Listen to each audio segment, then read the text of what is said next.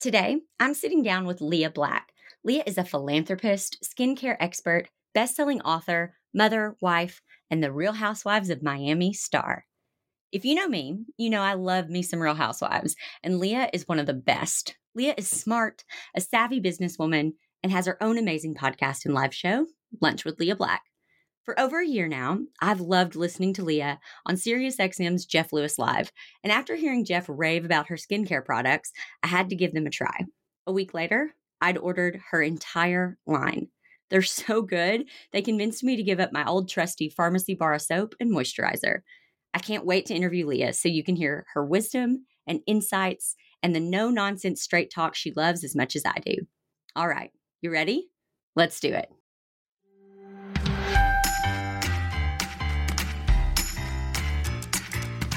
Welcome to the Zimmerman Podcast with your host, CEO, wedding professional, educator, and mom, Jessica Zimmerman. In just 2 years, Jessica went from facing bankruptcy to taking home a six-figure salary. She turned a business-saving $100,000 loan into a $1 million empire. As a creative entrepreneur, a healthy work-life balance seems just as unattainable as a six-figure income. But Jessica Zimmerman is here to show you it's possible. With the right tools and insider tips and some hard work, your craziest dreams can become your daily routine. If you set some boundaries and commit to healthy changes, you can create a business and a life you love. So let's make your business work for you. We have to start where I first learned about you, and that's the Real Housewives of Miami. And I have to tell you, the thing that was so everyone was fun to watch on that show. But I immediately had respect for you when I saw the Black's annual gala, because as someone who's worked in the event industry for a decade, gosh, I know the work that goes into a good event. Yeah. And you worked on that event all year long, right? For every year for 22 years. Oh my goodness. Yeah. What can you tell us about the process and what that taught you? Well, I had a background in sales and marketing, so it was probably easier for me than it might have been if someone had never been in sales and marketing. But, it was the most difficult part. In the beginning, I started in my house. I did it in my backyard, and we had about 300 or 400 people. When we outgrew that, we went to the country club, and when we outgrew that, we went to a hotel. And when we got into going to the hotels, then the price started getting higher because you have the expenses, related expenses to the hotels. So then we had to raise the ticket prices. But I think the most in the beginning, I didn't have any talent. We just had a band play or a musician play or something like that. And then my big breakthrough was when I had Barry Gibb from the Bee Gees perform inside the ballroom in my house. And so what happened with that is we sold a dollar number for inside the house with the ballroom. And then everyone else was outside on the property with big video screens. So once I got Barry Gibb, it made it easier for me to get other talent. And that's when we really started making bigger money because we could sell the tickets for a lot more. And that's when I was able to get, we got, oh my God, I can't think of all the names, but we got Patti LaBelle, we got Nicole, Natalie Cole, we got Aretha Franklin at the last one we did. We got Queen Latifah and Tony Bennett 1 year together when they first released that song of them doing it together. I was able to get Rick Ross and Flo Rida and Pharrell Williams and Pitbull, and we got just John Cicada. We got over and over and over, year after year, I was able to get talent. And most of the years, I only had to pay twice. That I had to pay for the talent. I was able to get them to do it for free. So that was the hardest part, was locking down the talent. And then after that, of course, all the logistics. And that's a nightmare, keeping a lot of people that spend a lot of money on tickets happy. There's always someone complaining about something. So that became a challenge.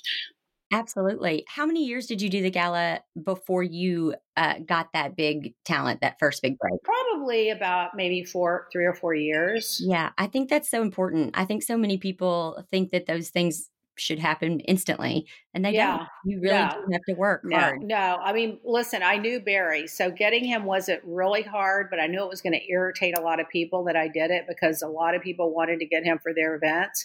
So finally I took the plunge one year and got him. And then after that, I had to just work my relationships. I mean, like I'm talking about work them and work them and work them. It'd take me months and weeks and years. I mean, sometimes it's 2 or 3 years before I should actually get somebody. But I just had to grind it out. And sometimes we would just start the gala and pray. And other times we would get a date that would work for the talent and then start the gala. So it was a lot, believe me, accommodating 700, 800 people in a ballroom in a fancy hotel where everybody's expecting VIP service and the top of everything. And everybody thinks they should be on the front row. And it was a lot. But, 22 years later, after Aretha Franklin, I just sort of decided, the fat lady sang and, we're not going to do any better than this. And I'm exhausted and let's just take a break. So I'm not saying we won't ever do it again, but that was the last one we did. I cannot imagine being in the event industry for 22 years. Like, I just can't imagine. And that is just such a huge event. Okay. So here's a question.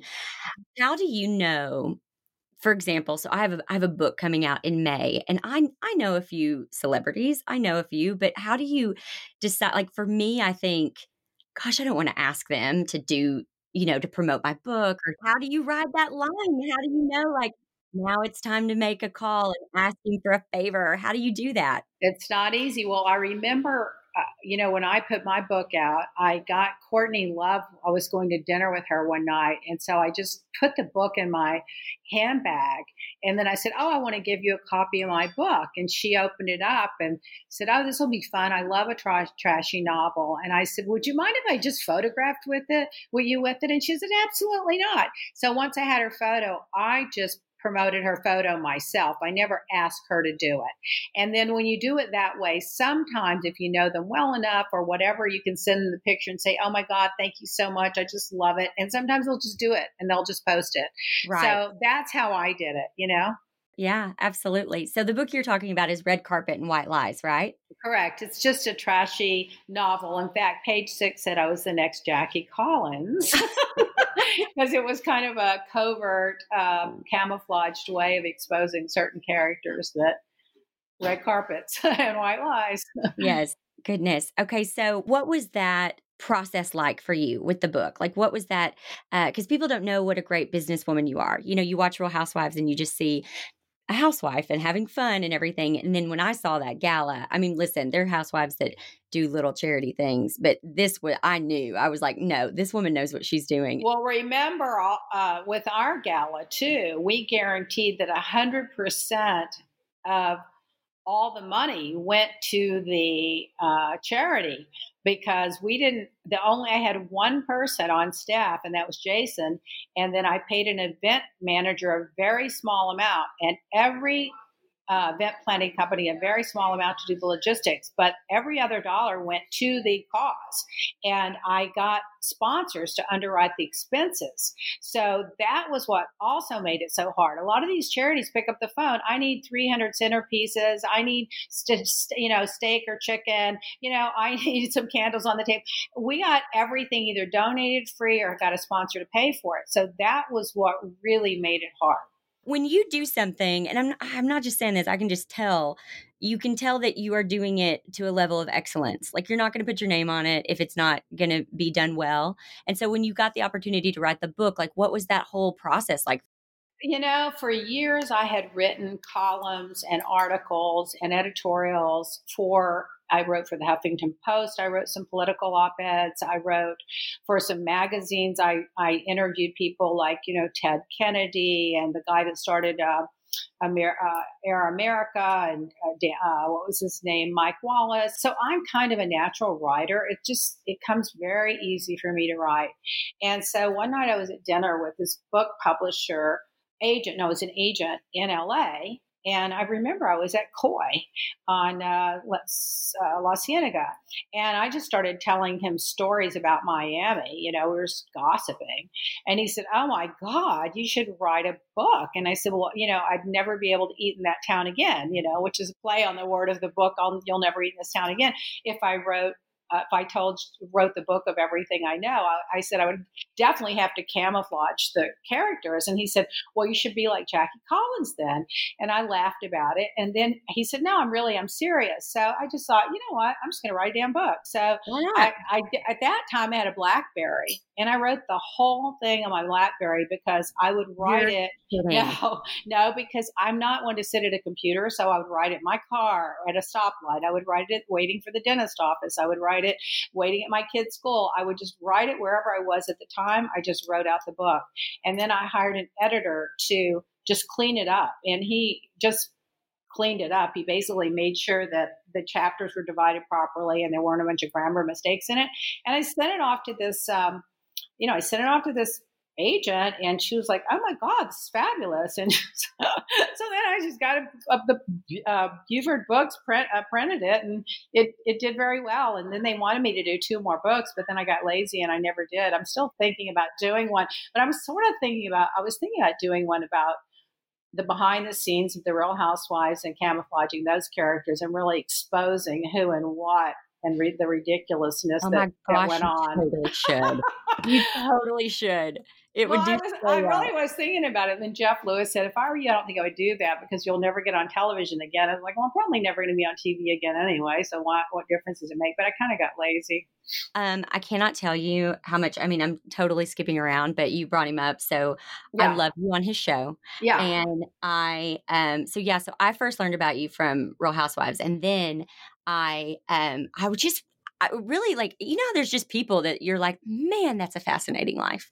Like your life is fascinating. So you grew up in Texas. Yeah. And we'll get back to Jeff in a second, which I think is fascinating that you grew up in Texas. I have grown up in Arkansas, and I feel that I don't want to say 100% because, but Brian and I have talked, my husband and I have talked quite a bit lately about moving to California or just, to a bigger city and to, get some more experience and stuff. And I don't know, we just feel ready, to do that. I've been ready. You feel like you've sort of outgrown your environment a little bit. Yes. Yeah. And I hate saying it that way, but that's just the truth. Yeah. You're right. But a lot of people love the small town. Listen, all my relatives are still in Texas, and I couldn't pay them enough to move out. And so they're happy there. But then, sometimes you just outgrow an environment because you want a little more than what's available in that area. And it's not anything, it's nothing critical of where you are. It's just that they don't listen, a big city is going to offer more than a small city if you want in business, for example, in terms of relationships, a small city is probably going to offer more. It depends on what you want, Everyone I work with now just about is in California. Like everyone who I'm doing this book with is in California. And anyway, I was there, I think, 8 times in 2019, traveling for work and speaking and all of that. And so, but I think it's fascinating. So you grew up in Texas, and then where did you meet? Did you move to Miami and then meet Roy, or? Yeah, I grew up in Texas, and then I immediately went to Houston, and I taught dance lessons at Fred Astaire and went to school part-time. And then after, I know it's just insane. Incredible. I know, and then I can't even remember what I did. I did Fred Astaire, and then I went to school, and then I got into the skincare business, and that took me traveling here and there. And then I decided to do it on my own, and then I set up an office in Dallas, Houston, and San Antonio, and I did it out of there for a few years, and then I set up an office in Miami, because I wanted to be a gateway for Central and South America. And then I started selling in Central and South America. And then I started basing out of Miami. And then once basing out of Miami, I decided to live in Palm Beach because I was traveling so much. In Palm Beach, living on the water there was just fabulous. And it was a little more, it was just peaceful. So I had the office in Miami, Houston, Dallas, San Antonio, and then San Juan, Puerto Rico. And I based out of out of Palm Beach for a while. And that's when I got called on the jury, which was sequestered. And then after the jury, about a year later, I ran into Roy at the Colonnade Hotel when they had the Hurricane Andrew, because there was no electricity anywhere. And anyone that was anybody went to the only hotel that had water and electricity. And I ran into him there. That's how I met him. Personally met him after the trial. Uh-huh. And so, you were already doing your own thing. You already were having your business Yeah. and Yeah. doing I your own had the thing. skincare company since 1984, I think it was. Yeah. Oh my gosh, I can't wait to talk about your skincare. Do you get annoyed when people are like, well, that's all Roy? Like she didn't do any of that because you did establish yourself and make your own Yeah. money. It really, I don't really, I hate to say this, it's really horrible, but one of my taglines was I care about a lot of things, but what others think of me isn't one of them. And honestly, I hate to say it, but it's kind of true. Now, Mhm. I care about people that I know and what they think of me because they know me. And I hope that, I'm worthy of them thinking good things about me. But as far as people I don't know, I mean, there's no reason for me to feel like I need to impress them. I just don't feel like, I don't know them. They don't know me. So their opinions just, it's a perception. So I just never really got under my skin. But, and Roy doesn't, listen, if I was bigger star than, whoever picks one, Lady Gaga, he could care less too. We just don't measure ourselves that way. I've never thought of myself as a celebrity. I've never thought of myself as a big deal. I've just always been the simple girl, like simple things. But, I've never done things for really, the approval or to impress other people. Like if Right. I wear fabulous stuff, it's because I like it. You know what I mean? Yeah, If totally. I buy the most expensive thing, it's because I like it. Otherwise, I'll just go to Target. I don't really care. Right. And I think, oftentimes when you see strong marriages, that's what it is. It's the respect there is has been built from the beginning, and there really is a genuine appreciation and respect for each other. Yeah. Yeah. And there is no jealousy. How long have y'all been married? Probably 25 years ago, or guessing thereabouts, I but I don't I had to I don't keep up with that either. all last year I said my age. I thought I was one age, and my husband said, "Jessica, that's not how old you are." And I was like, I always thought that was crazy when my Yeah. parents would Yeah. say they didn't know how old they were, they didn't know how long they'd been married, but I've officially gotten there. I don't That's funny because remember when Elizabeth Warren, they started calling her Pocahontas, and I Uh-huh. was started laughing because I was like, if you grew up in Texas during that time period, everybody thought that you were an American Indian. Your grandparents said that to you. Mhm. You Mhm. just thought you were. And so the fact that she thought she was, and her grandparents and her parents just reinforced that to me was so silly and irrelevant to be saying someone's lying about being American Right. Indian when she just fucking wasn't. She thought she was. Most people that grew up in Texas and Oklahoma thought that they were, and that's how I Mhm. feel about pretty much everything. It's just like, does it matter? If you don't celebrate your birthday, does it matter? Every day's your birthday. If you don't celebrate, every anniversary, does it matter? You're happy, you're married. I just think people worry about the wrong things sometimes.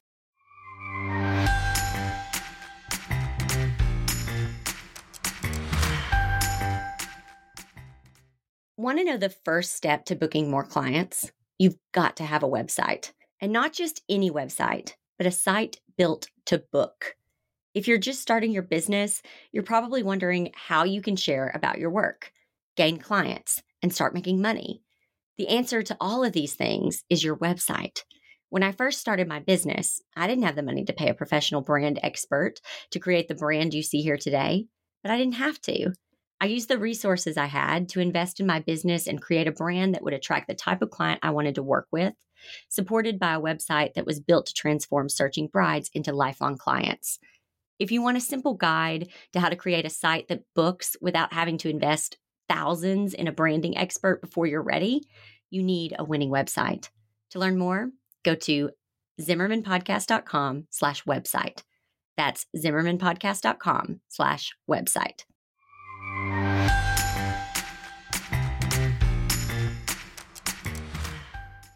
Okay, last question about Real Housewives. So when that opportunity came along, did some people, Bethany Frankel's been very clear that she got into that for business. Some people are obviously the paycheck is nice. What was that like? How did that get brought to you? What was that conversation like with you and Roy? And what made you say yes to it? Well, originally I didn't. I said no, but I know a lot of people that would be good for it when the producers came to me. And I started giving them people to interview and setting up stuff. And finally, one day, they said, well, do you have any place we could do it? And that was before I had the office downtown. I said, well, you can interview them at my house. So then, of course, everyone I recommended sat there and wouldn't say anything. So I started interviewing them to get them to talk. And the producers were like, you have to do the show. You have to just film a little bit, just a little bit. And I just thought it wasn't for me, but I had never watched the Housewife show, so I didn't even really know what it was. And then I started filming a little bit to get this one girl on the show primarily, and it turned out backstabbing me after all. Yeah. I know. And then finally, I just, it was like they we really need you, and Bravo wants like a established, socialite or business person or you were something. That whole show. Can I just say it? You were that whole show. Oh my God. I don't think anyone else would agree with you, but so I just said, oh, what the hell, I'll do it. And so I signed up to do it. And I remember Ingrid Caceres was like, Madonna said, don't do it. And then later she came back and said, no, you should just go ahead and do it. And I said, oh, I'll just do. Oh, I know what happened. I talked to this other girl that was a housewife in New York that was no longer on the show anymore. And she gave me 100 reasons why not to do it and how horrible it was and how she had to pay money to get out of her contract and all this stuff. Then I found out later she was begging to get back on the show. And it just irritated me. I was like, you know what? I'm not going to let somebody. So I just did it. I don't know what's wrong with me. So I did it. And then after I did it, I watched one show and happened to be the one where Teresa flipped the table. And then I said what I really got myself into. And I made a decision right then and there that I would do the show. It was going to be exactly who I was. I wasn't going to fake anything. And I was never going to do anything that would embarrass me, myself, or my husband, or my kid who's now 18, that would never embarrass him now or down the road. So I always never put myself out there in a way that would embarrass anybody that knew me. So that was my only standard that I kept. But the truth is, I live that way anyway. So that wasn't a big deal. It's just I was very aware of the fact that they push your buttons and they try to, get you to react. And I just wasn't going to take the bait. Other than that, everything about the show, was very, I didn't even think about the cameras. I just went on about my life, Well, gosh, you were so enjoyable to watch. It was so fun. Thank you. It was such a good escape. You know what I mean? For us, it was just like, that's kind of why I did it, because I thought, I'll promote the charity a little bit and it'll just be something fun to do. I didn't realize how big the franchise was and how many people watched it and what a big deal it was when I signed on. I really thought it was like kind of a little local reality show. I didn't really get it. What's fascinating, and Jeff points this out a lot on his show, is the audience is smart business people. Like it's just, it's not, I don't know. It was just a guilty pleasure. It's just a guilty pleasure. Yeah. What do you think the difference is between being, well known in your community and then being nationally known? Like, was that an overnight thing? See, that's why it didn't really affect me, because of the charity, because of my husband already being high profile, because how many years we lived here, everybody knows who we are. I mean, everybody. So for me, all of a sudden, everybody knew who I was nationally. It was like, so it's like even when I did my skincare seminars all over the world, they knew when I went to Indonesia and thousands of women would show up, they knew who I was. When I would go to Puerto Rico and hundreds would show up, they knew who I was. So for me, being recognized and people knowing who I was, it just didn't affect me. It still doesn't affect me. I go out of my way when someone comes up and introduces themselves or wants to meet me or get a photo. I go out of my way, not because of my ego or it makes me feel good, because the truth is, to me, it's just another day. I do it because I know how much courage it takes for them to come up and do it. And I don't want to make them feel bad about it. And if it makes their day a little happier, that they have a photo of an ex-housewife or something, it's not a big deal for me. That's why I do it. A lot of these girls do it because they really are like E.T. going to the light. They just have to have that attention. They have to feed that. They just have to have that attention. And once it's gone, they can't let it go. And that's, I've never been that person. Mm-hmm. Yeah. You can tell, okay. So you were on Jeff Lewis's show, Flipping Out. And I have to say, because I teach, people how to have profitable businesses. And one of my biggest, modules in my program is talking about building a team.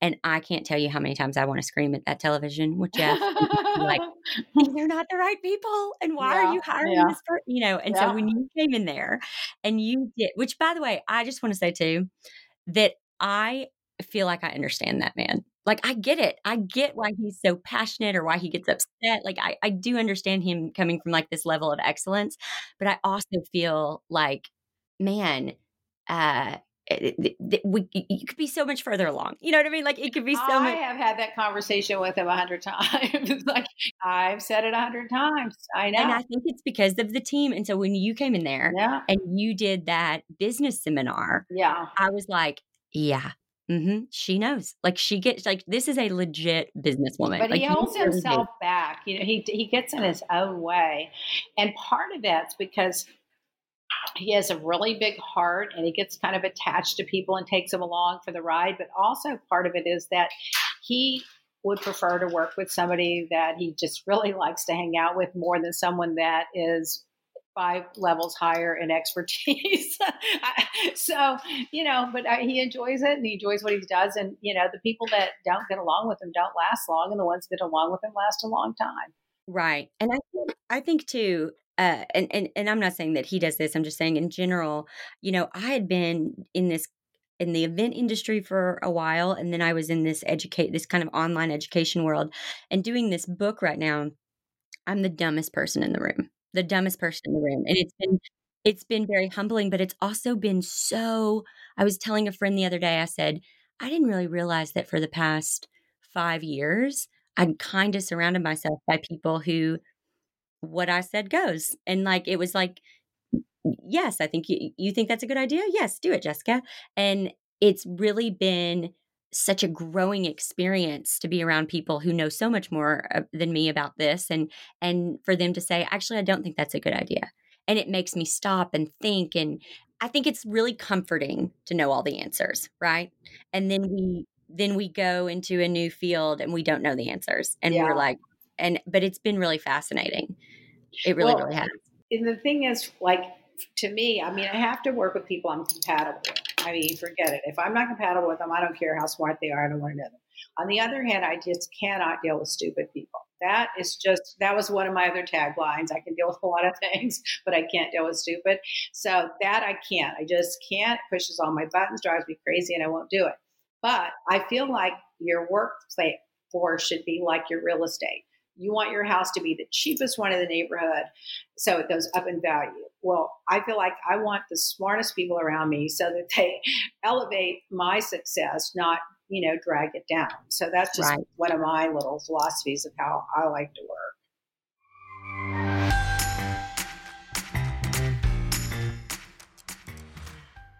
I hope this episode is blowing your mind so far. For years, I hated Pinterest and I held a grudge for the clients it stole from me when it first came out on the scene. But believe me when I say, Pinterest has earned my forgiveness. Today, I do almost all of my marketing through Pinterest and I get inquiries from big budget, ideal clients every single week. If you want to start using Pinterest to get leads and money in the bank, you need the power of pinning. Check it out now at thepowerofpinning.com.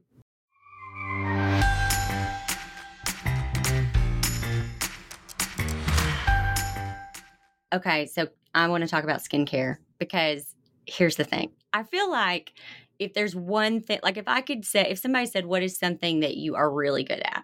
I feel like I'm really good at sales. I feel like I can sell things.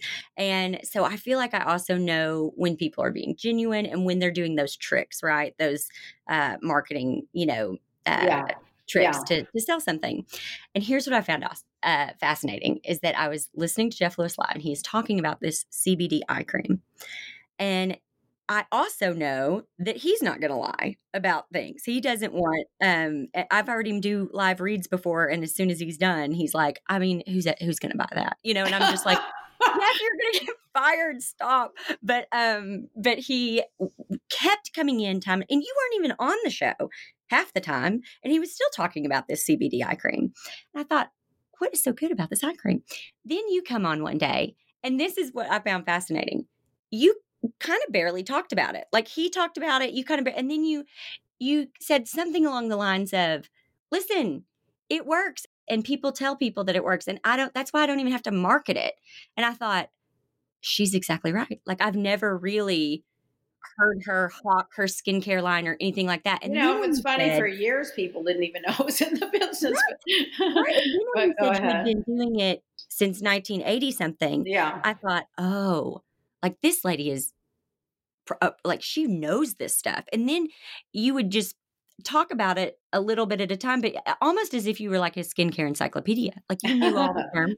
And I Yeah. thought, okay, this is legit and I'm going to try it. So I tried it and I'm not kidding you. I tried that eye cream and the next day I was like, I look 5 years younger because That's I'm funny. now at the age where I'm getting my Botox twice a year and stuff like that. And I just thought, oh my gosh, this looks like, how did she make that?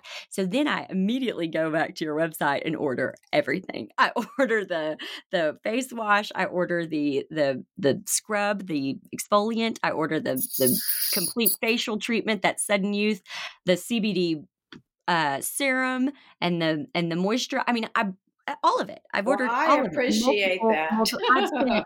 I mean, I'm buying it every other month. I'm buying the whole Well, packet. that's the one thing that you can tell if a product works, people reorder it. So I have never, honestly, I can say I've never really had a product that didn't work, but I mean, I've had a few that didn't sell that well over the years, but if they don't sell well and people don't reorder them, then you don't have a good product because your customers will tell you whether it works or not based on the reorders. And if you go to my Instagram and you look at the testimonials that um, we put them on every Tuesday. If you read these testimonials, these are all organic people I don't know, haven't met, haven't heard about. And the remarkable stories I've learned from them about what the products do that the lab would never say, that they would never make that claim. We didn't know they did those things. I've learned so much from these. I mean, if you read those, you'll just faint. I mean, everything from the puffs are gone to the circles are gone to the pores are smaller to this one woman said she'd had rosacea her whole life. I mean, acne claims we don't even make. So I know that the reorders tell me that the product works. That's basically what I go by. Okay, so can we just start from the beginning with this? What made you want to go into skincare? Well, I worked for a skincare company, kind of years ago in California, and I was really just good at it. But then when I quit working for it, I can't remember what I did after that, but I had this one thing my grandmother had always worked for her, and she never had wrinkles. She lived till she was like 97. I mean, she maybe had wrinkles at the end of her life, but she always had gorgeous skin. And she had taken albumin, which are egg whites, and mixed it with aloe vera gel and concocted this facial. And so the skincare company I worked for, it had a similar product, but I thought my grandmother's was better. So I just went to a lab and got top scientists. Actually, at that time, I was using the guy that developed a lot of the YSL products and top chemist, and developed this facial non-surgical facelift kit that after it took us 10 years to be able to fix it from having to mix the gel and the powder together to put on to have it pre-mixed in the tube. And one tube gets you like 8 to 10 facials. But it really did lift, tone, slough off the dead cells, tighten the skin, reduce the pore size. Yeah, it did. Yeah, it does.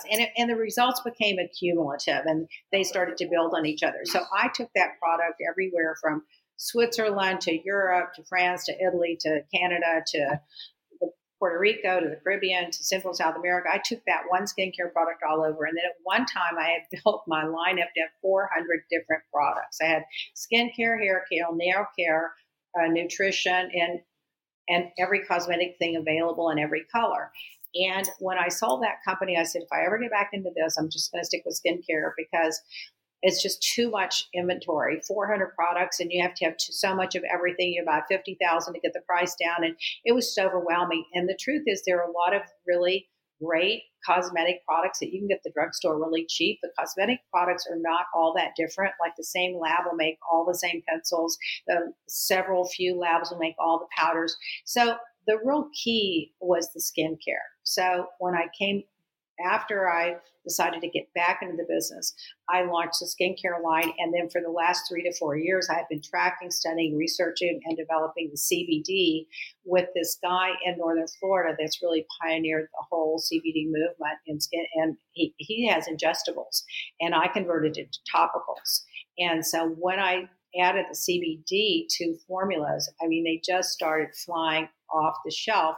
So at that time, I just converted the entire line to the CBD line because they were selling 3-to-1, 4-to-1, 5-to-1, 10-to-1. I mean, the last time I've had anything that flew off the shelf and made as big of a instant, marketing movement was when I did the Sudden Youth Kit many years ago, the non-surgical facelift kit that I still sell now.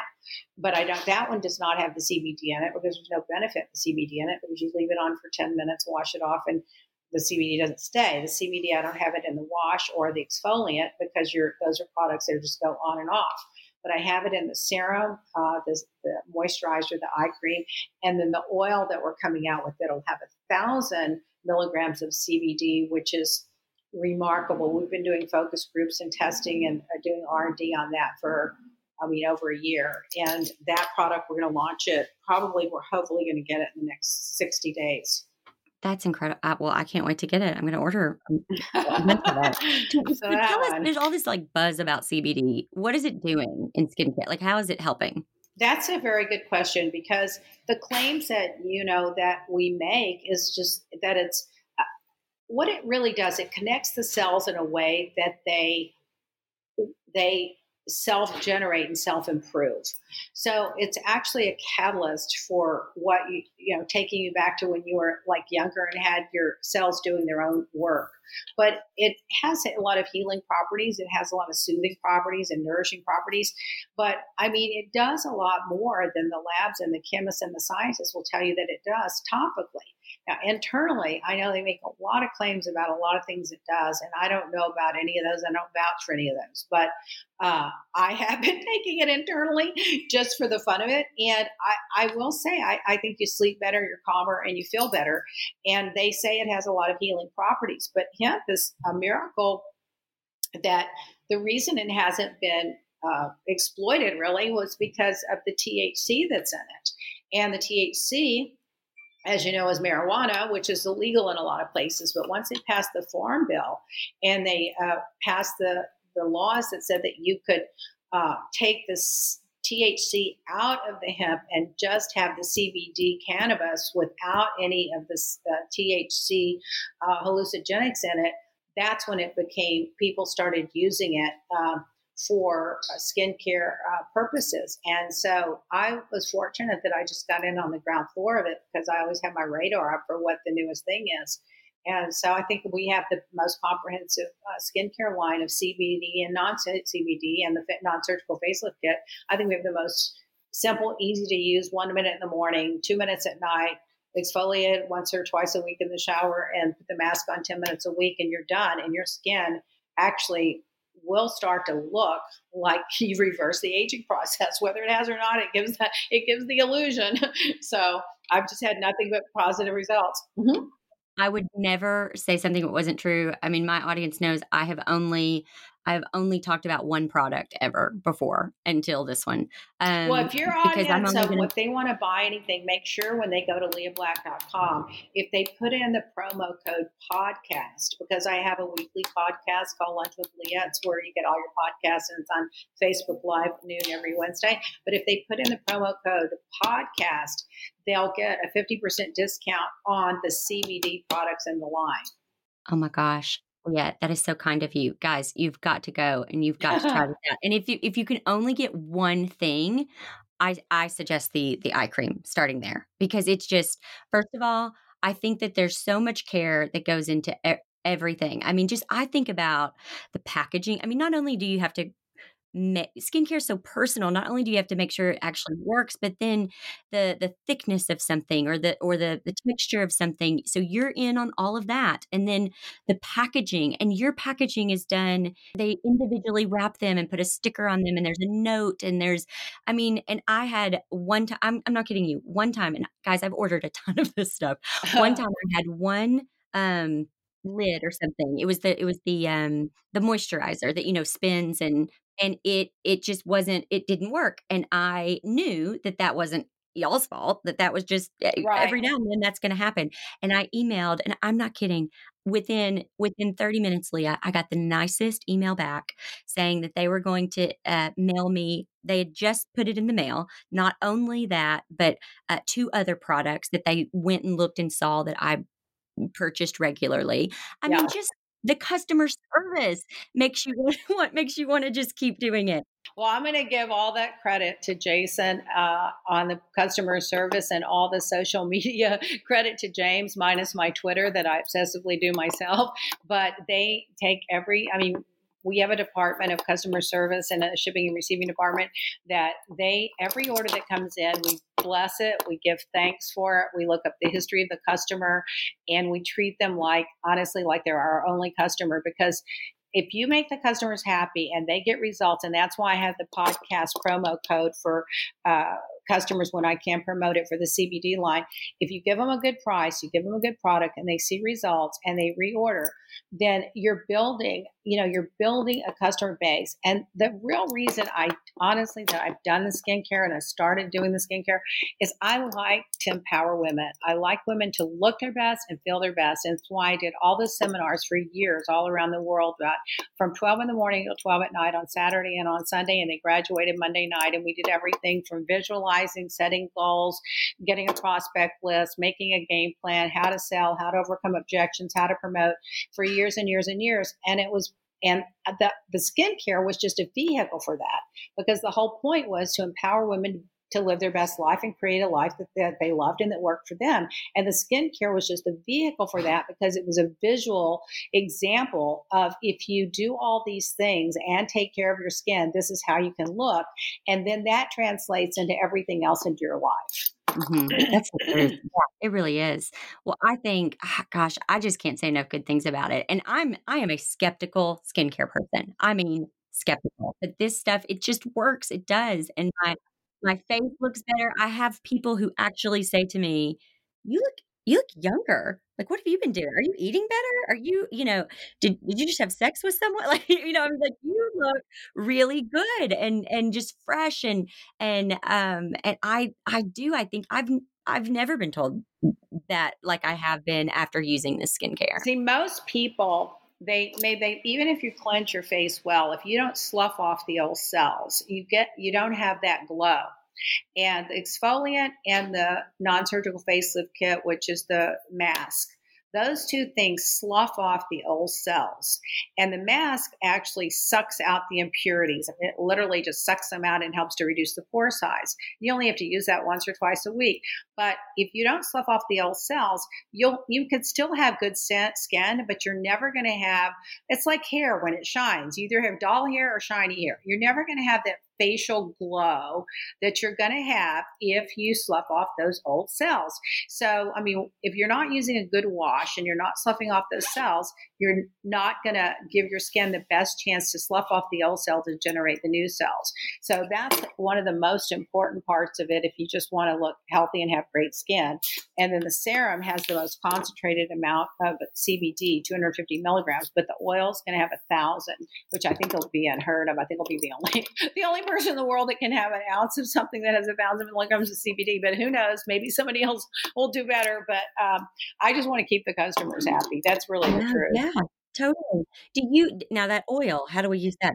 At night before we go to bed? I use it in the morning, and then after I put it on, I wash my face and put it on right away. And then by the time I brush my teeth and get ready to start putting my makeup on, it assimilates very fast. It goes right in. So literally 30 seconds later, you can put your makeup on, but I leave it a few minutes longer. And then at night, I saturate my face with it. But it doesn't stay sticky, and it doesn't stay on the your face isn't going to stick to the pillow. It literally assimilates very well. It's a fine molecular structure, and that makes all the difference too. I noticed when I started testing that oil over the summer in my Pilates class, everybody was going like, "Well, what are you doing different?" And I kept telling everybody nothing. And then I realized one day the only thing different I have done in the last 2 months was this oil. So I guess it's making a difference. So you tested out yourself Of before you. course, along with a ton of other people with all different types of skin types. Yeah. When is it going to be available? I want it now. Probably we're talking about that today. We're getting the artwork done. We've got the packaging in. The formula is ready to go. So probably 6 weeks. Oh, wonderful. Okay, now tell me if I'm wrong about this, but I I think just from my little bit of knowledge. So like I can tell that you know what you're talking about with skincare and that it works because I've seen the results. But like when I first got the exfoliant, I thought this is thinner than other exfoliant that I've used, but it works so well. And I'm like, well, Yeah. that's really because all this other exfoliant that you would get, just at the grocery store or Yeah. something, They have it's just a not lot being of fill in them. They have a lot of it, fill in them. it's Yeah. not being made properly. Yeah. So I say that because I think people might go, oh, well, this isn't what I'm used to. No, it's Yeah. not going to be what you're used But to if you because it's going notice to be it, done right. it slides and glides really easy. I use it And every day. yeah, Is that a problem? no, no. Okay. But like my teenage son, for example, he's addicted to that. He told me yesterday, Mom, I love that, and now my roommate's using it. But that exfoliant, you can't really use it too much, as long as you're somewhat gentle with it. I mean, you don't want to scrub hard, but you don't want to scrub hard, period. But it just glides on and washes off easily, and it also has a moisturizing effect while you're using it. It's not a drying effect, So that's everybody likes it. That's one of Jeff's favorite. He always talks about the I like exfoliant. that exfoliant. And even and then I think the other thing that if one of our listeners gets this, you may think, because I believe that the face wash, first of all, it's amazing. It's great. But when you first get it, you might think, oh, this is kind of thick. But what's wonderful is you just need a tiny bit and you put it under the water and then it thins it out a bit. And so it lasts forever. Forever. Yeah. Yeah, it does. It's concentrated because what you want to do is you want to just be able to add water to it. So I could mix it up and add more water to it and sell it, and people would reorder much faster. But it's not fair to the customer because there's no difference in me diluting it before I ship it to you than you diluting it once you get it. And then it lasts a lot longer. I mean, I always look at everything in life has to have a solid foundation, has to be truthful, and it has to have integrity in it. And I just feel like if I dilute that product, then I'm basically cheating the customer. Same like with the exfoliant. If it glides on perfectly, and I could make it, thinner or thicker, but it glides on perfectly. It works perfect, and you're getting the longest use out of the product. So it lasts a longer. Like the oil, it's going to take, a few drops. I'm telling you, if I use 6 to 8 drops a day, and I use it everything, my chest, my neck, and my face, and the back of my hands, but it doesn't take a lot of it because if it becomes too expensive for people, they're just not going to buy it. And what's the difference if I make that little bit of extra money, and if I keep the customers happy? It's just not worth it to me. Right. You're exactly right. And then the oil, when it comes out, the CBD oil, or not the oil, what am I thinking of? The the oil. The serum.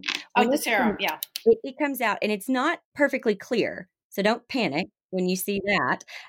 It goes on clear, obviously. But so what is that? Why are we seeing a color? Like because it could look almost dirty, but it isn't. It's like it's because the way natural color of hemp is a little bit a little brown. It's like a tobacco a little bit. Mm-hmm. Yes, So exactly. we use the minimal amount of preservatives and additives in any product. So we could cover those raw ingredients with 1,000 different things that would make it whiter than white. But there's no point in it because you're just loading up the product. People are getting less of the product and more of the preservatives and the additives and the rest of it.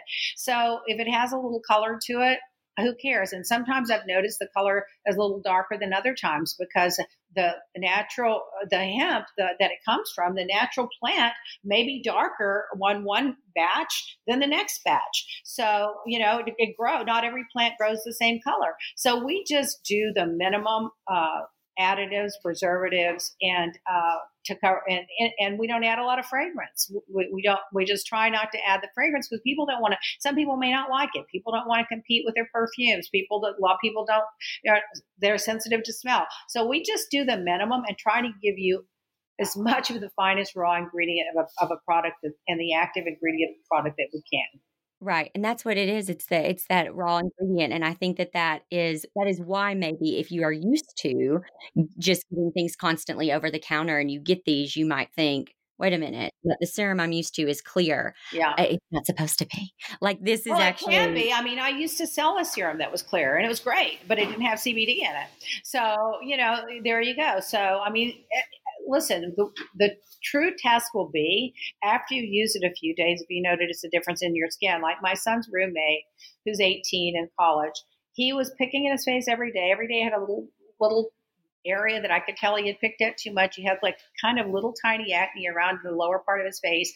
And I said, and he had this dehumidifier in the room. He said, "I think my face is breaking out because of the humidity in Florida." And I said, "No, the humidity should actually be good for your skin." I said, "What kind of skincare?" So he shows me, I said, "I'm just going to bring you some." So I give 3 days later, I walk in the dorm and he goes, "I'm Mrs. Black. I don't have any blemishes. My face is cleared up and my skin feels so good." He goes, "I think it was dry because I kept adding this stuff to it to dry out my pimples." And I said, "Well, of course, because the more you dry your skin out, the more oil it's going to produce. And then when it overproduces the oil and clogs the pores, you're going to get the pimples."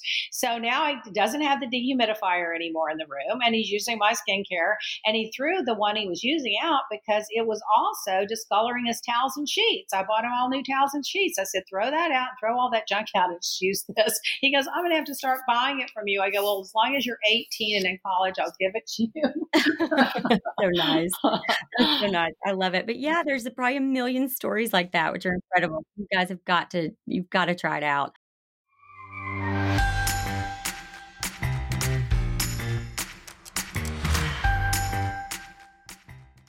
I've been showing up publicly, teaching all my business secrets for years, all while leaving my biggest story untold. The story of how my family and I survived the illness that almost killed my husband, Brian. May 7th, 2020, I'm finally sharing our story with the world. If you want to be one of the first to read this never before told story, sign up for book updates at sleepingwithastranger.com. That's sleepingwithastranger.com.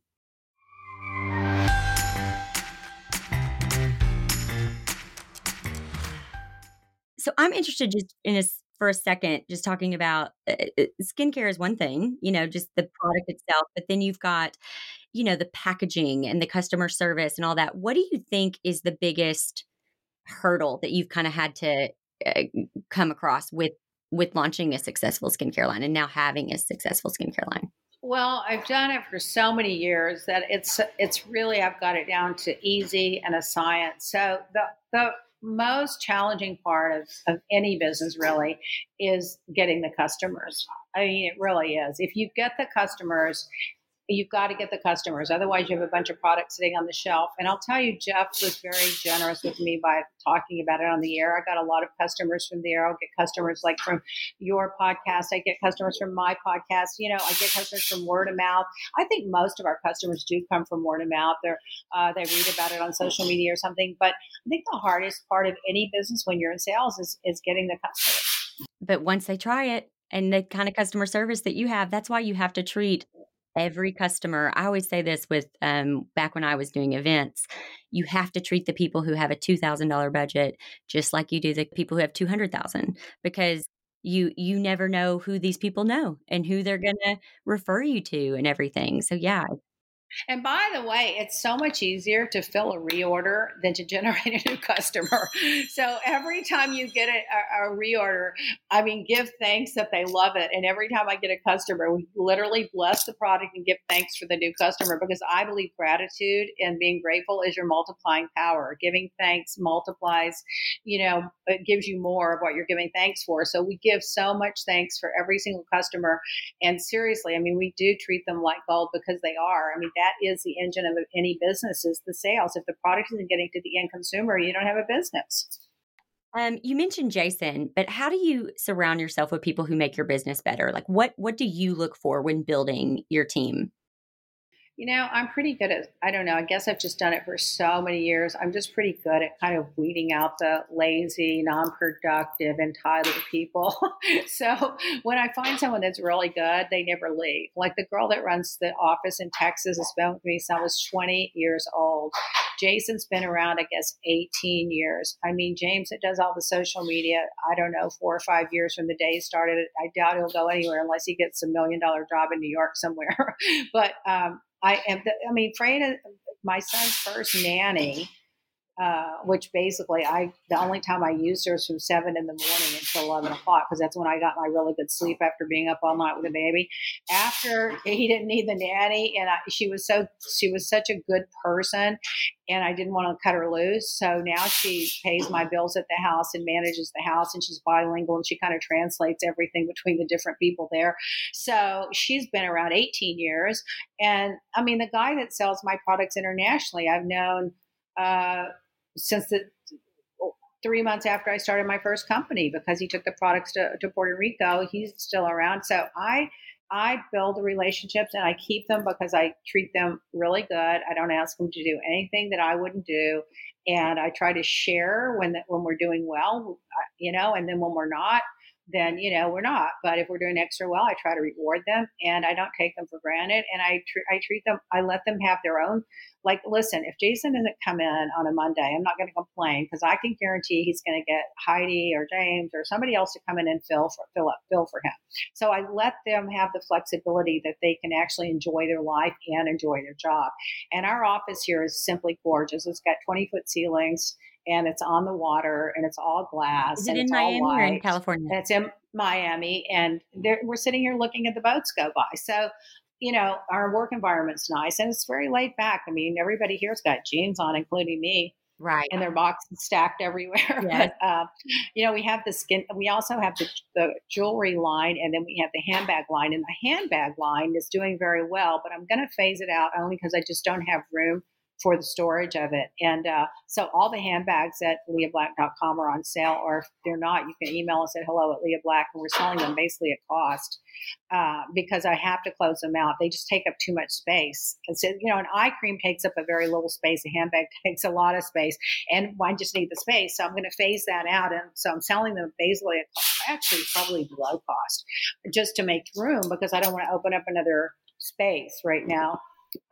So, we try to, like in the beginning, we did the gorgeous costume jewelry and the handbags, and I love doing it, but the skincare is like, you can't be everything to everybody. So we're just going to focus on that the next couple of years. Right. Do you ever feel like with that you spread yourself too thin, or that you're involved in so many amazing projects? Like, is it ever a struggle for you to be all in, No, it used to be when I did the charity, it was a lot. And when I had the charity and the show and writing the book and the business and my son and my husband all at one time. It was a struggle. Now my son's in college, 10 minutes from my house in his own dorm room, and I'm not doing the charity full time, and I'm not writing a book. So it's easy breezy around here. Right. How do you recharge? I sleep. I love to sleep. It's my favorite thing is sleeping late. Sleep late. Yes, I love it. That's my luxury. That's so good. That's so good. I'm the type of person who I believe that I can learn anything if I try, if I want to. What does that look like for you? Like, at what point do you realize, okay, this is my lane, I can figure this out, or I don't need to be good at everything. Like, what do you outsource? What do you do yourself? That kind of thing. How do you decide that? I basically outsource every single thing that I can, because the more you delegate, the more you free yourself up, and the more freedom that you have, the more space you have to create something else. So I try to find someone that's better at everything that we do, that's better at it than I am. I interviewed Sherry Salata last year, and she talked about her story. She wrote a book called The Beautiful No, and how when she reached her mid-50s, she realized that she wasn't ready to slow down, and that society tends to tell women after midlife that we're supposed to kind of be done with our dreams and our own stories. Have you ever felt that way, or like you needed to slow down? Because you definitely aren't, and I love it. No, my husband always says that what's the next big thing after you quit working? I mean, the death. I mean, there's nothing if you're not working and contributing or doing a charity or doing something every day. What are you going to do? So I like to stay busy, so I don't intend to stop. I like to manage my time better and have more freedom, but I don't have any intention of stopping. Right, definitely. Okay, here's my final question. Okay. And this probably seems silly because you're probably the closest person I've interviewed who is close to this, but I'm going to ask it anyway. Okay. If you had Oprah Winfrey's money, Yeah. and you had to spend it on something totally selfish, what would you spend it on? What would you spend? What would you do? It'd be really hard because I'd love to help so many people that I know and so many causes that I believe in. But if I had to spend it totally on me, Yeah, selfish. there's only one thing, and that would be jewelry. There's no question about that. I love it. I'd be the Elizabeth Taylor of today's world. Yes, you always have the prettiest jewelry on. Thank you so much for taking the time to do this. I mean, I can't tell you how much this means to me. I really appreciate it. Of course. I always like to help people when they're trying to get something done. If I can help you in any way, I'm happy to do it. And very grateful for the opportunity to even talk to you. Well, thank you. And I hope that everyone tries your skincare because it really, really is amazing. Well, thank you. LeaBlack.com, or any questions, hello@LeaBlack.com. And I'm on Instagram at Lea Black Miami, Twitter at Lea Black Miami. You're not going to want to follow me on Twitter unless you're interested in world affairs and politics and a little gossip. And then, of course, we're on Facebook, and we have the podcast Lunch with Lea that we have a good audience on our podcast. It's fun and it's interactive. So I hope to catch up with some of your audience too. Yes. You're always fun. It's always fun to listen. So thank you so much. Thank you.